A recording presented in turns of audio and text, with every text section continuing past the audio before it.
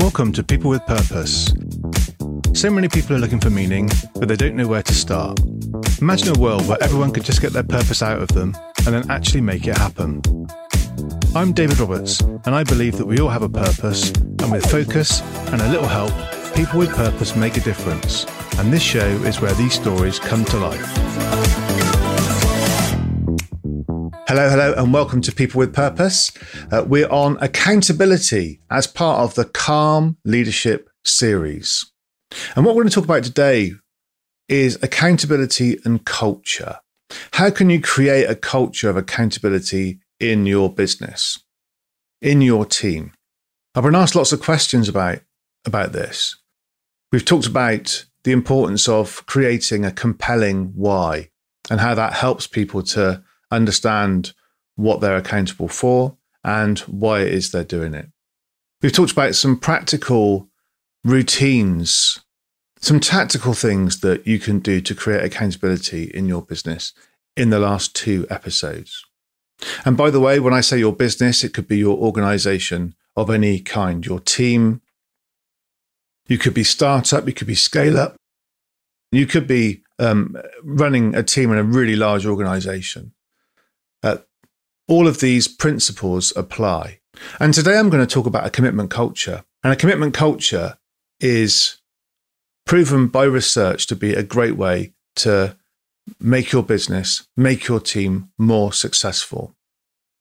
And compared to other cultural designs, cultural models, cultural modes you could adopt, it increases your probability of success by more than 20% and reduces your probability of failure by even more than that. So I'm going to take you through a piece of work done by a very lovely gentleman called Professor Damian Hughes. He's a previous guest on this podcast. He's the host of the High Performance podcast, which is well worth checking out if this is an area that interests you. And he did a bit of work a few years back and produced a book called The Barca Way, The Barcelona Way. And he was looking at culture and how culture can create winning teams, and the right culture can give you a better chance of being successful. And also, you know, if you're on a mission, that's the sort of thing that you want, that kind of Barcelona level performance where they won 8 out of 10 European championships, where they won the league consistently for a decade. Because culture is a funny old thing. Culture exists whether you create it with intention or not. Accountability exists within all of us. But without a framework in a team, you make your decisions based on what's best for you. And that's not because you're a bad person. That's not because you don't care. That's because we're naturally geared that way. And I'll explain that a little bit better in a minute. And if you're a startup and you're picking talent, stars to come and join your team, you need that talent, you need that ability. But what happens when you begin to scale, you begin to grow, you need a bit more structure. And your stars are there, perhaps not able to be the free-flowing players in the team that they would like to be. Are they going to support you? Are they going to put in the extra work? Or are they going to leave? And what's it going to cost you to create them? Without a cultural framework of accountability, what is going to be the determining factor that influences those great people's decisions about whether they stay, whether they go? I mean, the loyalty to the mission is key. And if you want your business to win, if you want your organization, your team to win, to be successful, to fulfill your purpose, then this piece of work basically proposes that creating a commitment culture is going to be the single biggest positive impact on those chances of success. And as leaders, we have decisions to make. And, we want to make those decisions. But if we're creating an autocracy by virtue of being the founder and being the person who's got the idea and makes all the decisions, then potentially we're not giving people the opportunity to embrace and express themselves. And a commitment culture encourages people to really take things on and make things happen in the context, like I say, of a framework. There's the ability to be creative, to express yourselves in the context of that framework. But it's focused on that common goal. But the change really does start with you. So how can you create a culture of accountability? We're going to look at how you can create a commitment culture. And you will see as we go through this, how this pans out and how there's a very, very close link between creating the accountability that you need for yourself and for others as a leader and a commitment culture. And this work is, like I say, based around the Barcelona Way by Damian Hughes. But that was founded on some research done by that came out of Stanford, I think in the early noughties, by Barron and Hannon. And they did an 8-year study into over 200 startups. And the results of that work showed that culture has a massive impact on the probability of success or failure. And choosing the culture that you want in your organization is vital. Otherwise, it just happens by default. And you end up, broadly speaking, in one of these 5 kinds of culture. So the first one is the star culture. I referred to this a minute ago. So in a star culture, you bring in the most talented people, you pay them top dollar, and then you kind of hope, keep your fingers crossed that their efforts will create results for you. And in a way, the efforts will be bigger than the sum of their parts. And this can really, really work. In the book by Damian Hughes, the example given here, and it was about football teams, so forgive me if you're not into football, but we'll go with it because it illustrates a point. And I'll bring some business examples in as well. So the example in this case, the star culture was Real Madrid. So when Real Madrid were on fire, it was awesome because the stars really came out to play.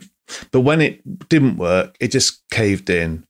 And you got a similar kind of thing in Google, as from the business world, where they bring in the most talented people, they keep them happy, whatever the cost, in the hope that their star quality will bring success. So that's the star culture. The second one is the autocratic culture. Now, if you're a founder of a business, you may be, and you're running it and making all the decisions, potentially you may be falling into this category. You may recognize this category. It's an organization which is dominated by one powerful leader who really dominates everything. And the example from football that was given here was Manchester United under Alex Ferguson, where basically it was kind of all about him. He set and enforced the standards, my way or the highway type approach. Another example from business could be Apple under Steve Jobs. Very clear rules and guidelines and decisions being made by the top person, with really, really limited potential for people to have, for other people in the business to have, or the organization to have an impact on how decisions were made. So that's the autocratic model. And again, it's an example where if you're a founder of a business, you might have experienced a situation where if you've got a founder or a couple of founders and you've got an autocracy model, and if you can't make a decision between you, nothing gets done. It really slows the business down. Or if you are a founder of a business and you're in the autocratic model, then when you come to sell the business, you can't, because it depends too much on you. So they're the kind of examples from a business world. And the third one is a bureaucratic culture. These organizations are run by policies, procedures, rules, regulations, and every business needs a bit of that, and all of these elements actually, but it's predominant. And there's a kind of almost like a slavish belief that if you follow the rules, everything's going to be okay. And that potentially can make you very inefficient. The football example here is Liverpool. Before Klopp came in, management by science and statistics and algorithms, and this belief that if you follow the numbers, follow the data, you'll be successful. So this is where in businesses, people are employed to fulfill a specific task, and they're expected to do that in a really mechanistic and prescriptive way. Less scope for creativity. That's interesting, this, because the example that is used here from a business point of view is Microsoft, management by science and stats. And then the fourth version is the engineering culture. This is where you bring in technical experts, really brilliant technical people who are, encouraged to join and excited by the challenging work and the technical side of it. And the engineering model, this is Arsene Wenger at Arsenal, a real technocrat. And if you focus on the skills and stick to a detailed plan, then success will follow. So this is a culture, again, that can work, but is dependent on people in the team who want to work under pressure and with a clear, quite prescriptive plan. And the fifth model is the commitment culture. And this is, organizations who build a culture of commitment. And that accountability comes not to the task in the engineering model, or to the policy in the bureaucratic model, or to the will of the leader in the autocratic model, or to yourself in the STAR model. The accountability comes to the commitment to the organization and the mission of the organization, and that emotional connection between what the organization is looking to achieve and the values, beliefs, behaviors of the people within it. People in this kind of a business are in a culture which is viewed as a key component of the organization's success.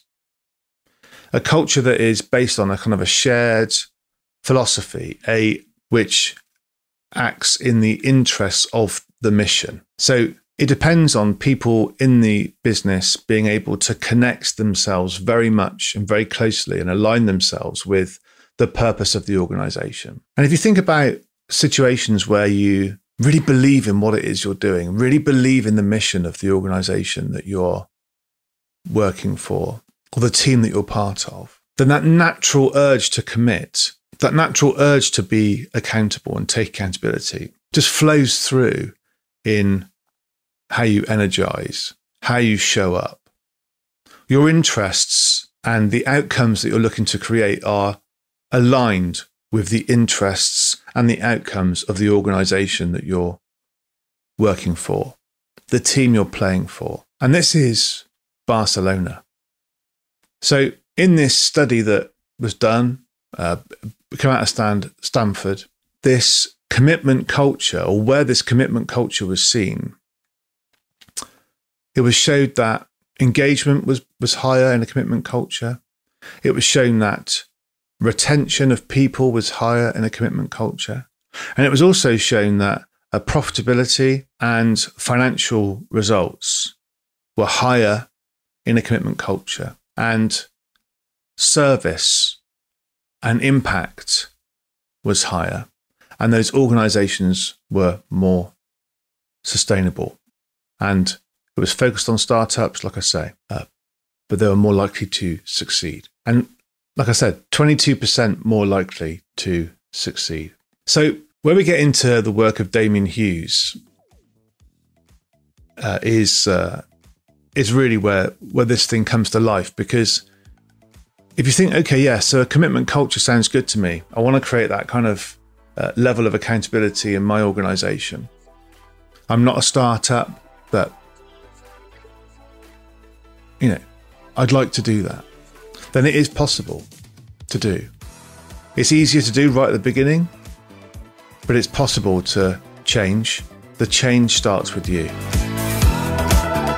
Thanks for listening to People with Purpose. I hope you've enjoyed the show and are enjoying going on this journey. Please remember to like and subscribe and give us a 5-star review. Tell all your friends. And if you're interested in finding out more about any of the things we've covered in this episode of People with Purpose, just get in touch. All the details are in the show notes. Thanks. Bye.